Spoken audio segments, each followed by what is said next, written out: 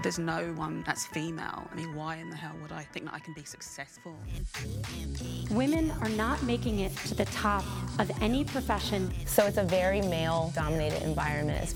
We do exist in this society where women in entertainment are discarded. There are women over 40 making pop music, but you won't hear them on commercial radio. And this is why conversation between women in music has never been more important.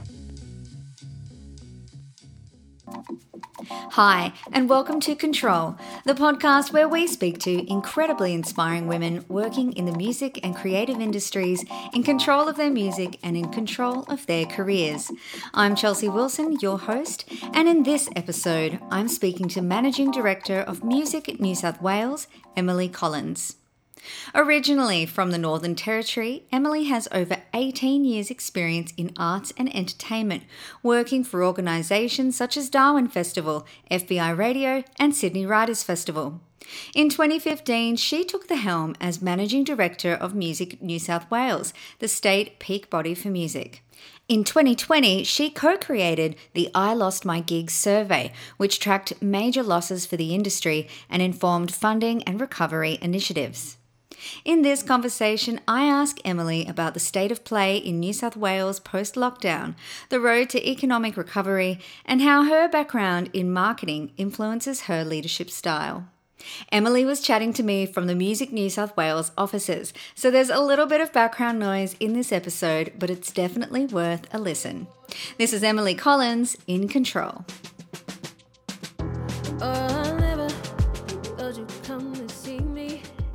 Emily, welcome to the Control podcast. I'm so excited to chat with you. Thanks for having me today. Can you tell us what the feeling is like at the moment in Sydney in terms of the live scene? I've seen the news recently of a few venue shutdowns. What's the current state of play?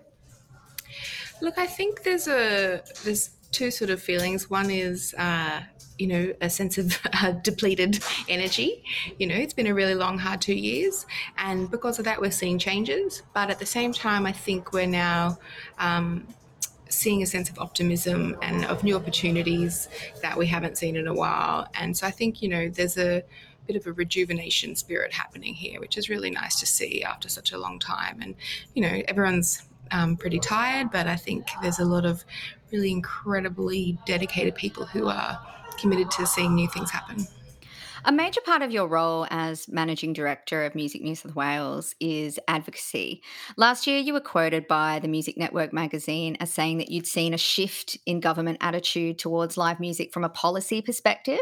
Can you explain what you meant by that? And do you think that's still the case a year later?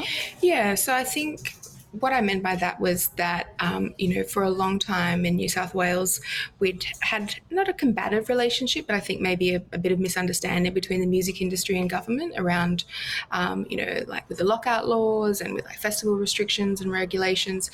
There was often, a bit of policies that were not at all conducive to a thriving music industry. And so we felt like, after many years of building relationships and having great conversations with the government, that we've now turned a bit of a corner. And I think there really is a sense of opportunity from government to support and help leverage the music industry for a better thriving nighttime economy. So if you look at the 24-hour Commissioner's Office, live entertainment is a real big part of their understanding of what a nighttime economy is. Throughout COVID, we've seen financial commitments that are completely unprecedented in New South Wales, and with those financial investments and I guess the strategic side of that recovery money, we've been able to communicate how we work better. That the music industry is a commercial industry. We're not a strict, arts non-profit space. And so really building that understanding within government about, the portfolios we sit across and building that sense of understanding within government has been a really long, slow process, but I think actually government has done a lot of work to signify that they're ready and willing to help now, which is really incredible. It's great to see the support also that they've given to Support Act in terms of responding to the mental health crisis that's really affected the music community and behind the scenes workers. What do you think the next steps are there in terms of supporting the sort of mental health recovery? I think I think it's really complicated. I think there's a lot of time and I'm not going in with the easy questions, am I? Yeah. What to control? How do we solve everything? It is, I think, going to be a bit of a slow process of rejuvenation. It's what does renewal look like for our industry? And I think, those industry professionals who have worked through COVID or, had to find other work, there's a real sense of them still needing support. And I think one of the best things industry can do to support them is get back to business as quick as possible so that there's income, because financial distress is real distress. It's very hard to live have a good well-being if you're financially stressed. So that's one thing we're really looking at, is what sustainability looks like, what renewal looks like. So yeah, it's not an easy fix. COVID has certainly wreaked havoc on a lot of businesses across Australia and the world, so we're not alone in that. But yeah, I think a long but clear path ahead. I heard recently that Ireland is looking into and trying out the minimum wage for artists policy, and I know some other countries have looked at that. Is that something that interests you as a concept to look at in Australia or New South Wales? Yeah, look, I think it's a really complicated concept in a way of, like when I'm such a practical person that I start thinking through the practicalities of what that looks like. How do you choose who gets paid? Does everyone get paid? Who pays for that? What's the expectation on delivery? And, that's just my problem-solving brain going over time. But I think, the real premise behind the sort of universal basic income specifically for musicians and creative people is that it's about the value that they contribute to society, and that it's not necessarily a financially stable career path, but that there is a contribution to our communities, and it's about valuing that. So I completely support the principle of that, and supporting artists, whether that's a living wage or whether it's just like a lot more funding and support for the incredible input that artists make to our community. Yeah, I'm not really decided. I mean, of course, in an ideal world, I'd love to see it. It'd be amazing. But I'm, I guess, ever the pragmatist and trying to work out, like, how does that work? How does that work? Are we about to flip to a living wage model? It's a really long, hard road to get that up. And, is it federal? Is it state run? All those sort of questions that come to my mind. I think we need to connect with our counterparts in Ireland in a year or so and hear how that's going, maybe get them out for Big Sound or something like that. Yeah, absolutely. And I think, it's fantastic that they've been able to do it, and I'd love to know how they got it up and how it's working. Yeah. Because, obviously we'd love that. I think your point around society valuing artists and creative output is a really important one. In terms of advocacy from our peak bodies, a lot of our advocacy seems to be focused on government and getting government acknowledgement. What are your thoughts around advocating to the general public more about the importance of music? Because if the general public are more invested and interested in music and consuming it more and wanting to value it more, then potentially that's going to give us that economic boost. Because I think structurally, Australia in particular has such a sports culture.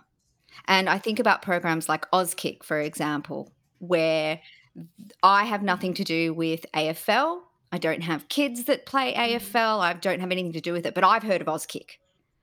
And I remember when it came out, the campaign around Auskick was huge, and the kind of implementation nationally around getting kids from all different states invested from an early age in the national sport has kind of got this excitement about the national sport. And, it's kind of like the McDonald's Happy Meal or the Commonwealth Bank, kids programs, the Dolomites, things like that get you on board as, part of the culture at a young age, and then you grow up and become a footy fan. So what would you think about some kind of advocacy or, work in the general public space?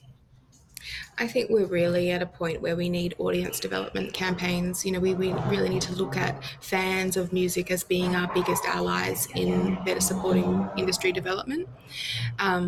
So many surveys and studies into what music participation looks like in this country. And, there's really high levels of music consumption. It's like 98% or something that most people listen to or interact with music in some way every day.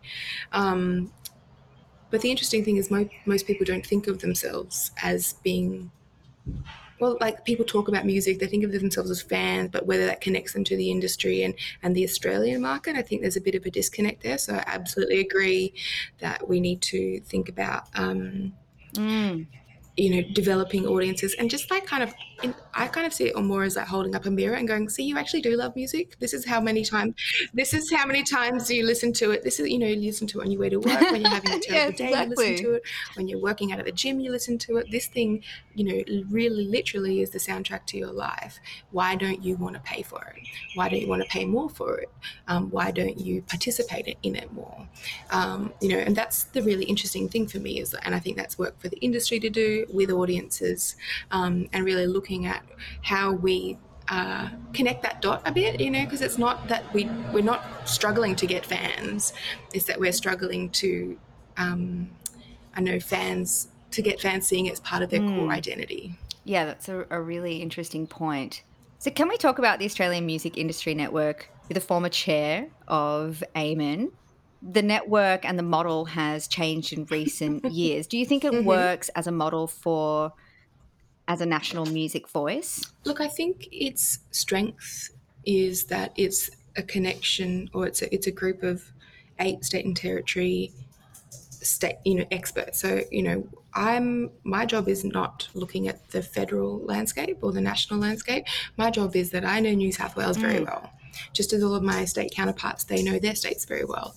That to me doesn't automatically mean that we as a group know a national federal strategy. I think what we are is like a group of specific experts on those states and territories. So I think it works in that it, like us being connected, sharing programs, trying to, I guess, not reinvent the wheel every time we do something, because there's so many similarities between what we do. But I don't think that automatically means that we then go, okay, export is a major strategy of us. Like, yes, it's a part of my strategy is in New South Wales, but it's, I think there's still a room for a national body. I think there's a lot of people thinking about what that model looks like. There's the UK Music is a really great example of, that sort of umbrella organisation that brings in a lot of disparate music voices with, very specific needs or remits and helps them, be a united front on a national level. And I think like there are a lot of great organisations who do work in that space already, but it would be great to include more voices in that. You've been Managing Director of Music New South Wales for 7 years. It's a massive role. Is there anything that you wish you knew when you first started? Look, I don't know if I guess I wish I knew a pandemic was coming. I think it's been a real, I have been here 7 years, and it's been a fascinating time, and every year I've learned something new, whether it's the, changes happening outside, the organisation with politics or, the environment, or with, other, crises happening, or whether it's stuff that's happening like within New South Wales, or us doing new programs and trying to focus on new strategic initiatives. So there's always been something new, which is why I'm still here, because I love learning new things and better understanding the industry and, trying to keep, having an impact on positive change. Can you talk about the relationship with Music New South Wales and one of your partners, Green Music Australia? I feel like some great conversations were happening in the music industry in terms of sustainability, reducing waste, using recyclable materials at festivals and events. But with COVID, the single-use plastic, the plastic masks, all of that's returned, understandably because of hygiene, but all the artist writers, all that sort of stuff, it feels like we've taken a major, major step backwards. What do you think the next steps are from here in terms of trying to reconsider being an environmentally conscious music industry within the COVID context? Look, I think there's many facets to that conversation. One being, like climate change is real. If you look at what's going on currently in Australia around with flooding, that's going to impact a lot of the music industry. Not just the sort of greenfield outdoor sites around Byron Bay and all of that Northern Rivers area and southern Queensland, but people touring. Climate change is a real challenge and threat to the music industry, and I would really love to see people take it more seriously as part of their work rather than, I have this thing where I'm like, I would love the music industry to one day be able to talk about its impact on the world rather than just itself, if that makes sense. Like where our focus is on climate change and well-being and all those other sort of things that are a result, or using our power to affect change in the world rather than just talking about how great we are as an industry and why people should fund us. It's sort of like looking more outward than inward. That's the long-term plan. I love that as a vision. That's incredible. And using our power to do that. But I think we also do have power and a responsibility to do things now. I think COVID has, like you said, single-use plastic has gone. I mean, it's interesting. Some people have stopped using single-use plastic by just saying we don't provide anything now. Bring your own water bottle, bring your own cutlery. We're not, there's too many chances of COVID contamination, so do it yourself, which I think is a really fascinating, I hate to use this phrase, but personal responsibility around the environment, and, I think that is something that is really great to see more of. It'd be great to see more of that. I think there's like a lot of people like Feet, doing incredible initiatives around touring. So there's the solar fund that is being run by Heidi from Cloud Control. Amazing initiative around making musicians more aware of their carbon footprint with touring. Whilst there has been increase in single-use plastic, and sadly no one's been touring, and that's actually been kind of great for the environment. So there's you got to see these pluses and minuses, I guess, throughout various things. So I think how we build back better is really part of that question. How do we reduce our footprint, but also still deliver outcomes and bring music to the people across Australia? Less CD manufacturing, since CDs have kind of all but wrapped up. So there's a big music industry contribution there, although that wasn't my choice. And I hear that tapes are now, like actual tapes are being made more than CDs. So, we've come full circle. It's wild, isn't it? And I know vinyl continues to increase. I did actually hear that there was a slight CD increase last year, but I think we can just hold Adele responsible for that. Maybe Ed Sheeran as well still sells a few CDs. Apparently a lot of the pressing vinyl backlog last year was because of Adele's record. I saw some hilarious TikToks from record store owners in the UK being like, why did I just get sent like 80 Adele records? Like, no one's going to buy these. I mean, I love Adele. I think people do. Even people that don't have turntables will, if they're a big fan, they'll buy it because it looks like a collectible item that they just sort of put in a frame or put on the mantelpiece and never even open it. Which is just a fascinating thing because, when I was growing up, having, memorabilia and merch and all those, physical artifacts of your music fandom were really important. And then we've had such a digital shift that, how do you demonstrate who you are other than through like band T-shirts? And so now it's become about, I'll own a record even if I don't have a record player. Like that blows my mind. And also in the context of the I guess climate and sustainability conversation, like what role does that kind of mass production have in I guess trying to be better than just making things for things' sake? That's right. And how many tote bags do we actually need? No more tote bags. No more tote bags. But, it's been an unexpected shift or pressure on musicians, I guess, because noting that physical sales of records and CDs might have diminished, you want something to sell at gigs and try and still earn some revenue. So now musicians are not just becoming people who make records, but people who have a clothing line or, no one would call it a clothing line, but essentially if you're making a variety of T-shirts, you're almost becoming a cottage industry clothing line and tote bag manufacturer as well as a content maker. But what is the environmental impact on that, given we know the fashion industry is one of the worst industries for the environment? So, how does our role work in that? I have seen a few artist writers that are putting environmental sustainable clauses. Do you recommend that artists put those kind of conditions on their writer?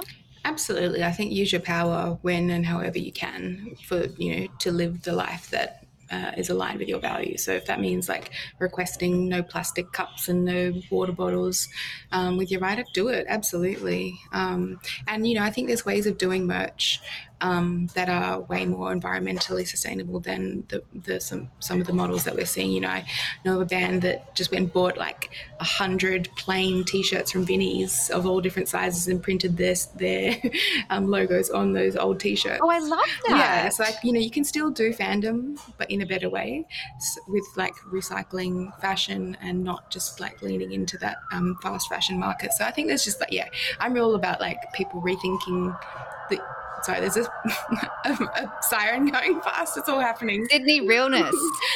That's just a daily occurrence in the state. No, just kidding. But I'm really fascinated with, young entrepreneurs and bands and business people thinking about, what are the quintessential, I guess, takeaways from music and, like how you listen, how you participate, and rethinking those in a way that's better for the environment, better for people, and, exciting. Changing track here, last December there was an announcement that industry partners including APRA AMCOS, ARIA, PPCA and Australia Council via Support Act have commissioned a review on sexual harm, sexual harassment and systematic discrimination on contemporary music industry, which is going to be released in June this year. You were part of the working group convened by Annabelle Hurd from PPCA. Can you tell me what you're hoping to see from this study? So the thing about the music industry review is that it is a chance for people to talk about not just what maybe they've experienced, but also their ideas for change. So, we're looking to hear from people from all walks of the music industry, whether you be a grassroots artist or whether you're running a label or whatever it is, that people actually come forward and put their ideas for change down. But also as a part of the review, it's actually unpacking how power abuse works in an industry like ours and looking at the critical points of where, things happen that are unsafe or, where harm happens. And it's unpacking the reasons. So that's the systemic discrimination part of like what systemic factors contribute to our industry sometimes being not a very safe place for people.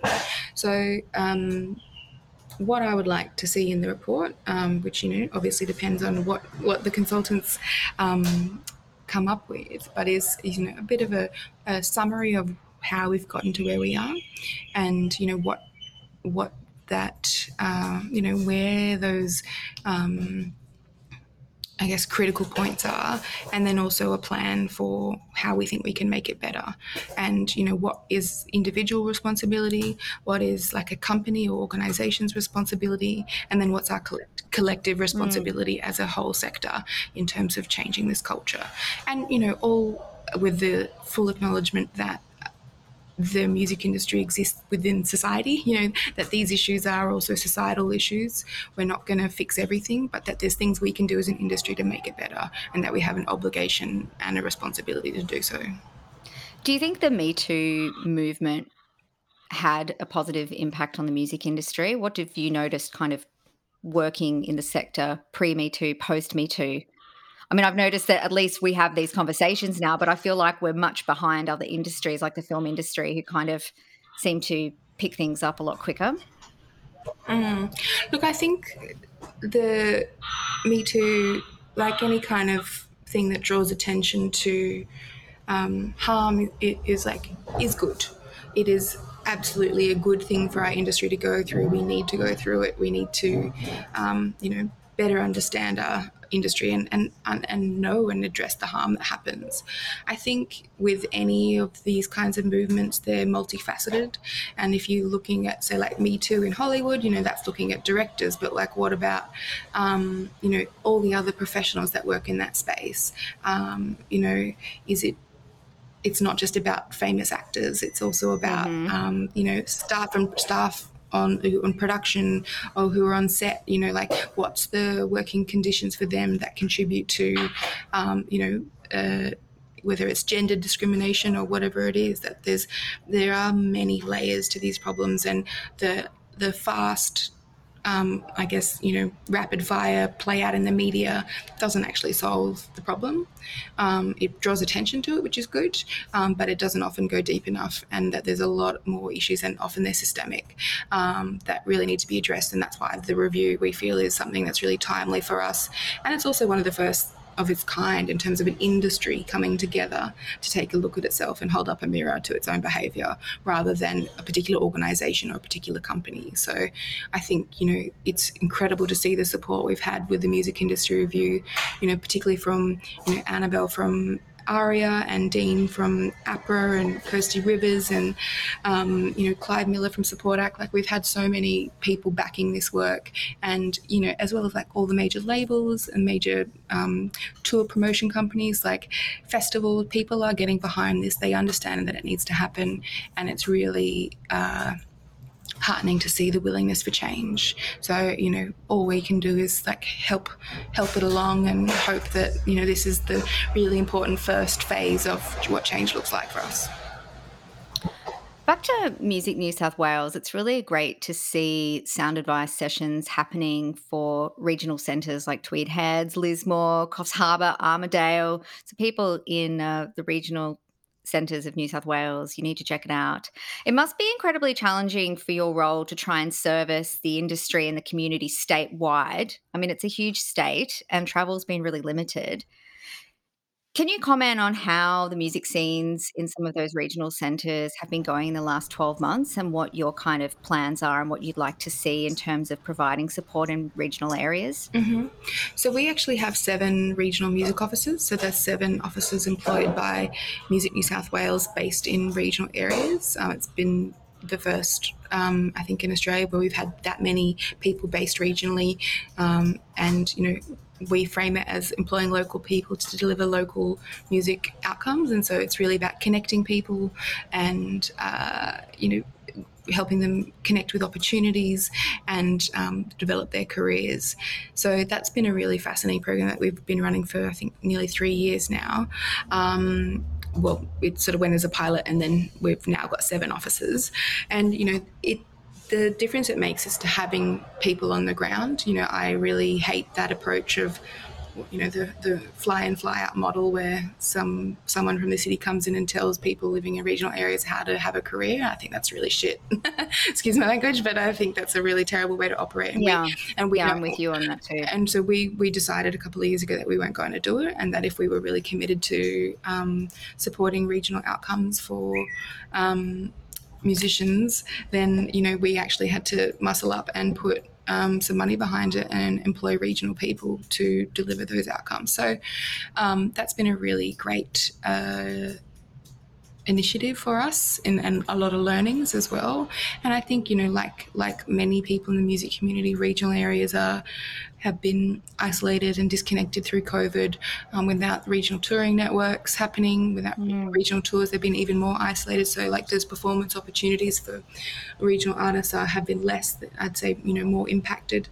So yeah, it's really tough for venues in regional areas. And I think, that through this program we've been able to try and bring people together to help, take charge of their own communities. Like that's the one thing that I'm a big supporter of. I was like, I'm not going to make a music industry or music community for you. You have to do that yourself, but I'm here to help you do it.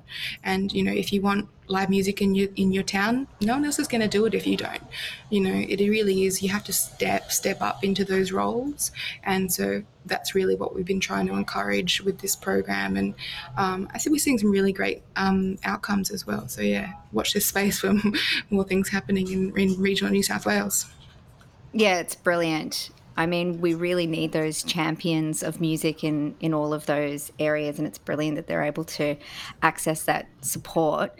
Going back a little bit, earlier in your career, you were previously the development manager at FBI Radio in Sydney, and you also worked on the SMAC Awards and delivering the arts program.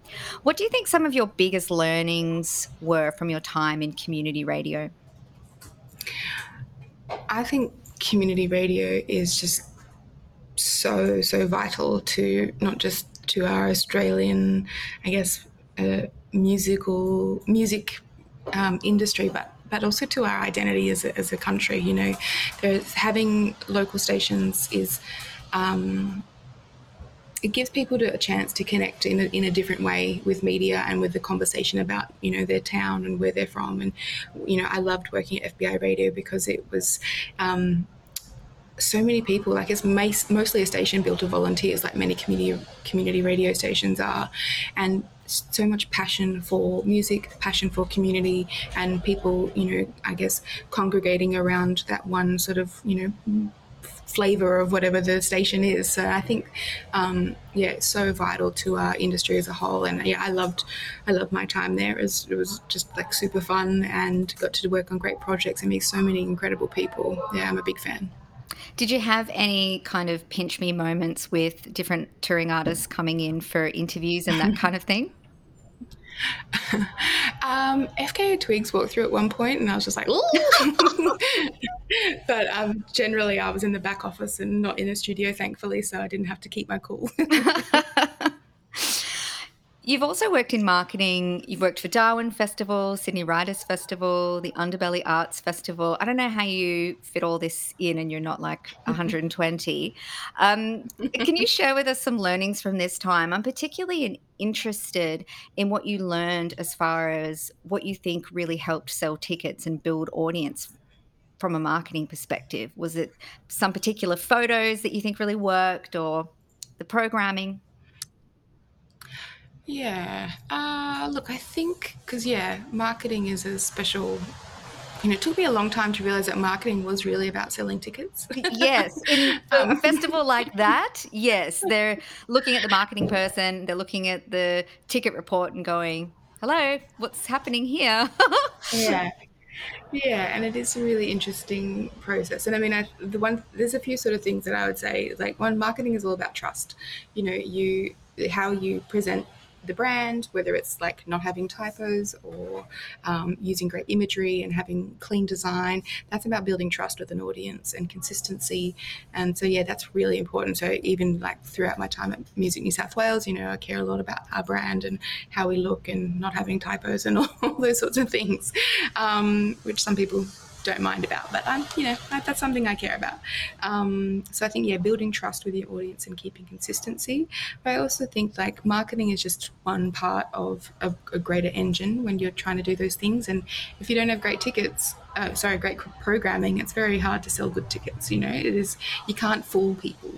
So most of the time, you're trying to build trust with them. You're not trying to sell something, not like a dud product. You're trying to encourage them to think about whether they would enjoy it. And so, it's a difficult process sometimes. And sometimes you're like, oh, we sold nothing to that show and that's a real bummer. But I guess we just didn't hit it on that one. It didn't resonate with an audience. And trying to gauge that audience mood and feeling is really hard. And there are a lot of incredible programmers out there who are, really switched on with what the mood of a public is, and a ticket buying public. So, kudos to them, because it's really hard. It is hard. Sometimes I think some programmers are just a little ahead of the time. So, they're booking things that they know are really exciting, that they're booking things that excites them, but maybe audiences here aren't hip to that genre yet, you know. But also it's really competitive in a festival context because there could be 50 shows that you're having to promote, and some are going to be key priorities to sell because there's a higher box office target. Others are going to be easy sells. You've got your high profile ones, but a lot of it's about education as well, right? So trying to explain to the punters why they should care about something in the first place. Which I think is that sort of, you know, why I was talking about building trust, is that you want to be able to say to them, trust me, this is good. And for them to go, okay, I don't know, I'm not convinced, but I'll come along. I think you can see that with a lot of the kind of destination festivals like your Womadelaide Adelaide or Golden Plains, or, you know, people will go every year, or Woodford Folk Festival, because they know this is going to be a great event. I almost don't care who's playing because I know that I'm going to have a good time. This atmosphere is going to be amazing. I know I'm going to discover things and I'm happy to go with the flow. Whereas for other festivals, maybe, you know, like a Rising Festival here in Melbourne or a Vivid or something where everything's individually ticketed, you need a completely different marketing approach, right, for how you're going to sell those individual events. Yeah. Whether whether you've got trust in the brand, or whether you would use, you know, your destination festivals or those sort of ones that go, I'll come along and it doesn't matter what you program. Like that's an easy sell in a way if you've got that reputation, which takes a long time to build. But yeah, when you've got those more umbrella events where it's like you've got an umbrella brand with a lot of individual events, it's a really hard thing to pull together.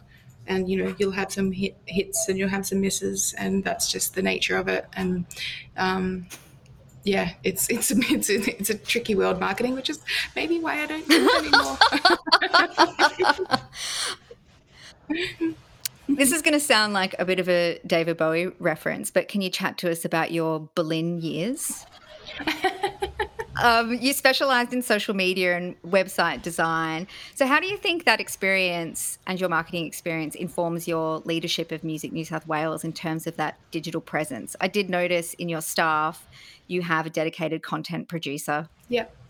Yeah. I think, like I said before, I really care about how we present ourselves as an organisation. And I think all those years of working in marketing and building websites for clients that I did freelance for a couple of years, I really started to understand like what's needed in order to start building that trust and building that brand around it. And, I was very lucky I came to Music New South Wales when it existed before I came. But I felt like I was able to bring a bit of a, my marketing background into it to help establish it even more so as the trusted and respected state music body. Well, it is about relationships, isn't it? Marketing. It's about building that relationship with audiences. And I guess with an organisation like Music New South Wales, there's a responsibility there that you are representing that music industry. So you're representing it to everyone. Musicians, music industry workers, government, the public. So being able to represent us and be professional, look good is, it's just essential. But what was your time in Berlin like? You were there for 2 years, is that right? Yeah, nearly 3, but yeah. I had the best time ever. I worked freelance for Australian. I just made websites basically for a few people and made some music myself, and just had a bit of time off from. I'd been working back-to-back sort of festival contracts for a couple of years. I cut my teeth in music festivals with the Cockatoo Island Festival in 2005, and then 2 Great Escape festivals back-to-back, and then sort of went across to the Writers Festival and Underbelly House Festival, and it was just like a lot. So I was like, I just need a little break to focus on, think about what I want to do. Berlin was that for me. So you're also a musician. How do you feel working in behind the scenes roles affects your creative practice? It affects it a lot.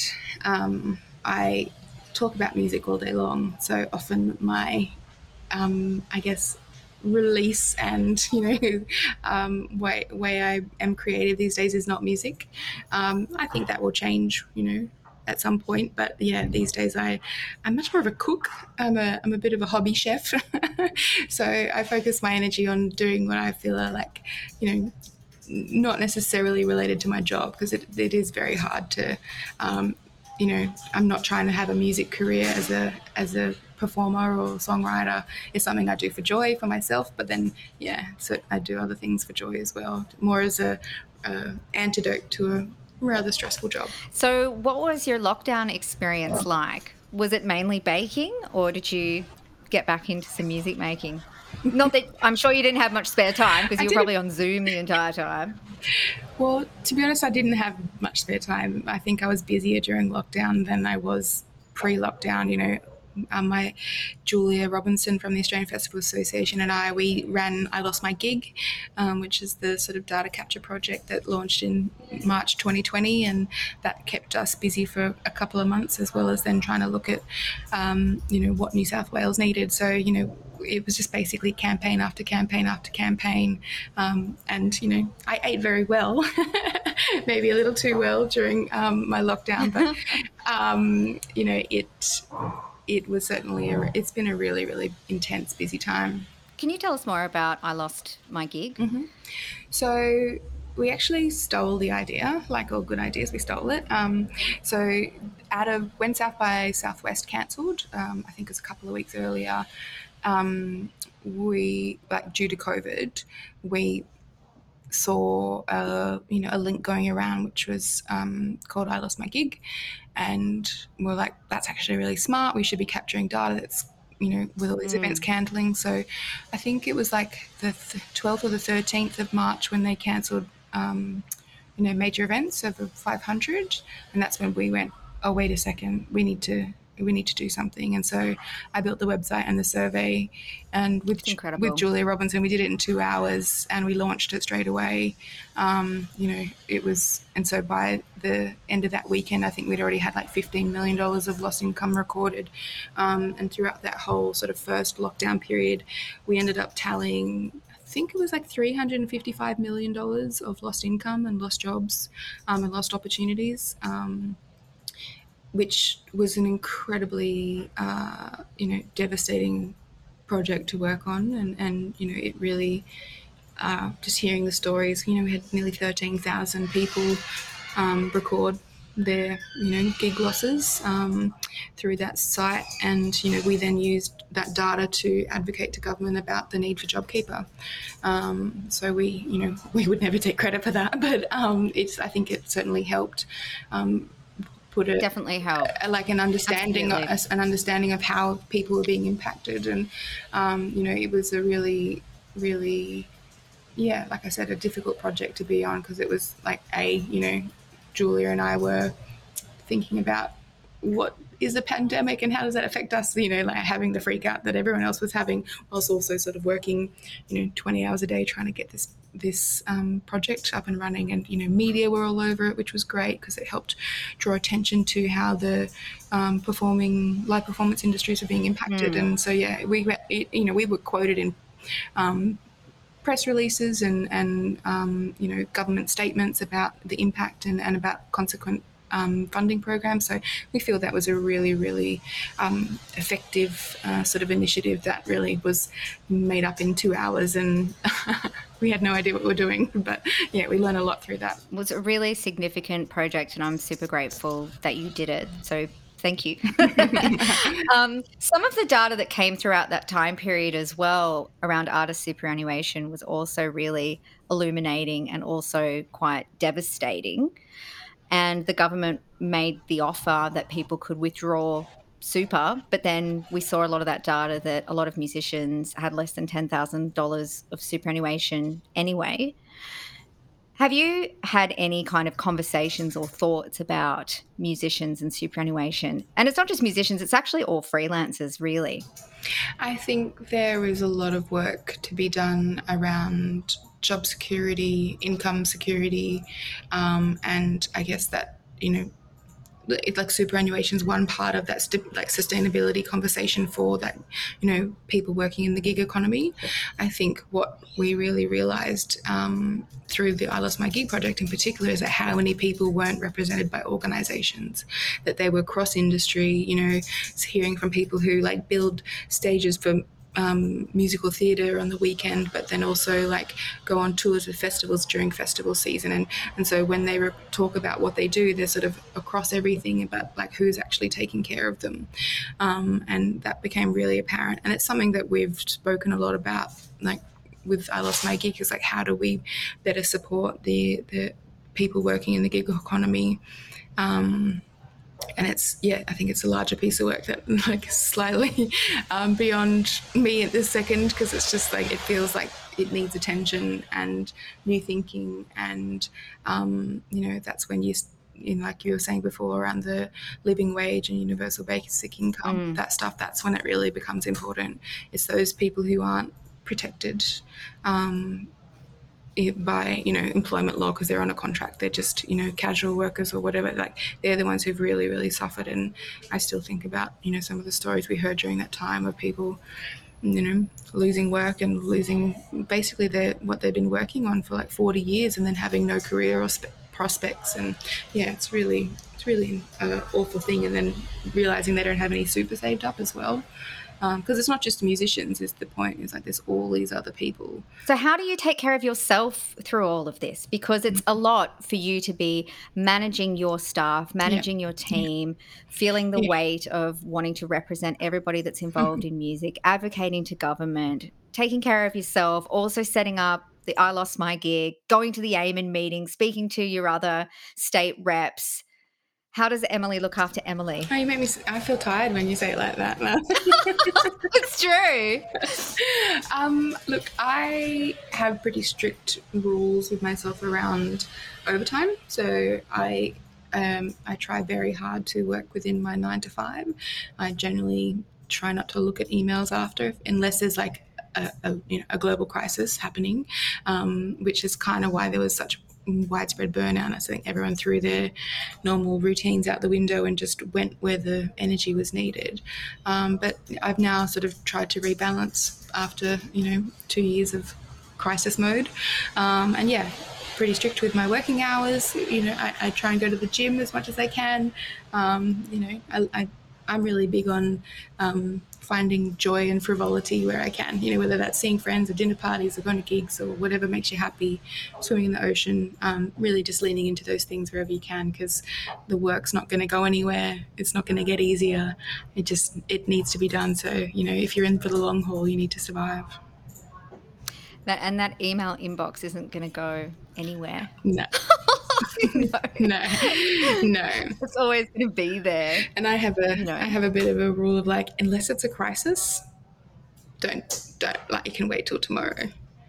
And there are times when there are genuine needs to keep working and work outside of those hours, or to you've got to reschedule a bunch of things, or whatever it is, like, and go with it when it's needed. But if it's not, don't be a martyr, because you just end up burning yourself out. And the thing I learned through all this work is that you're no good to anybody if you're burnt out. You actually have an obligation to take care of yourself so that you can be better for your community. It's great advice. Burnout is something that I'm continuously having to struggle with and manage, because there's so many things I want to do, and then how do I make it all work? And it's hard. Yeah. I think as well, this idea of self-care puts the onus on individuals to fix their problems. But I think also, like, we need to look at what is a reasonable expectation of staff and of people in our industry. It's like, actually, there's broader systemic change that needs to happen, because self-care is burnout is the product of capitalism. So if you're looking at, why everyone's so exhausted, so it's not sustainable how we work. It really isn't. And something needs to change, because this is just ongoing, and we're gonna lose people from our industry. We're gonna lose people from the creative arts who can't keep working like this, and that's a real worry for me. So I'm really interested in like how we investigate and explore like better work practices, so we actually have people who stay in our industry and that they can have career longevity. I've got one more question for you. I wanted to ask you about the time that you put on a festival in your own backyard. Who was on the lineup? Oh gosh. So that was when I was like 21, and there was a bit of a backstory to that one, because I was dating this guy at the time, and he was a drummer in a band, and he went overseas for 3 months, and he left me and my best friend his car. And he said, here's my car, you guys can just drive it around. And we were like, yay, so fun, we've got a car. Freedom. And the very next day after he left, someone stole it and firebombed it. Yeah, and so it was completely burnt out and a complete wreck. And so we were like, shit. How are we going to buy him a new car? Shit. And so we held a fundraiser festival in my backyard called Car Bomb. And we made $4,000 to buy him a new car. And we had it the day he got back from overseas. So he was like, oh, a party, great. And then we're like, by the way, it's for your car. That's incredible. Yeah, it was pretty fun. And that actually was, I was already working in festivals at the time, but I met so many people through that event. I lived in this place out in Tempe and, sort of inner west New South Wales, Sydney, sorry. And, we had a massive backyard. So we need to put on a festival, and it was sort of right near the airport. So we didn't have any sound complaints. And yeah, we had 8 bands play that we just found around around Newtown, and asked them to come and play, and we paid them as well as raising money. And it was hilarious now that I think about it. But then we had Car Bomb 2 because it was so fun, so we actually had 2 festivals in my backyard. It was a sequel. yeah. But yeah, I met so many people working through that. The people I still work with, in a much more professional context now. But yeah. But also best girlfriend ever. Well, that's debatable, but yeah. Welcome party plus replacement car. That was not your fault. It felt like it at the time. I was like, oh shit. That's an incredible story, and thank you for sharing it with us. And thank you so much for all of the work that you do and for joining me on the Control podcast. It's been so nice to chat with you. Oh, thank you so much, Chelsea. It's been a pure delight. Thanks for having me. That was Emily Collins in Control. For more info, please check the links to Music New South Wales in the show notes. Please subscribe to Control on your preferred podcast platform. And if you have a moment, please rate and leave a review. It helps others find the podcast. This episode was recorded on Wurundjeri Woiwurrung land, and I would like to acknowledge the traditional owners and all First Nations peoples. Until next time, this is Chelsea Wilson signing off.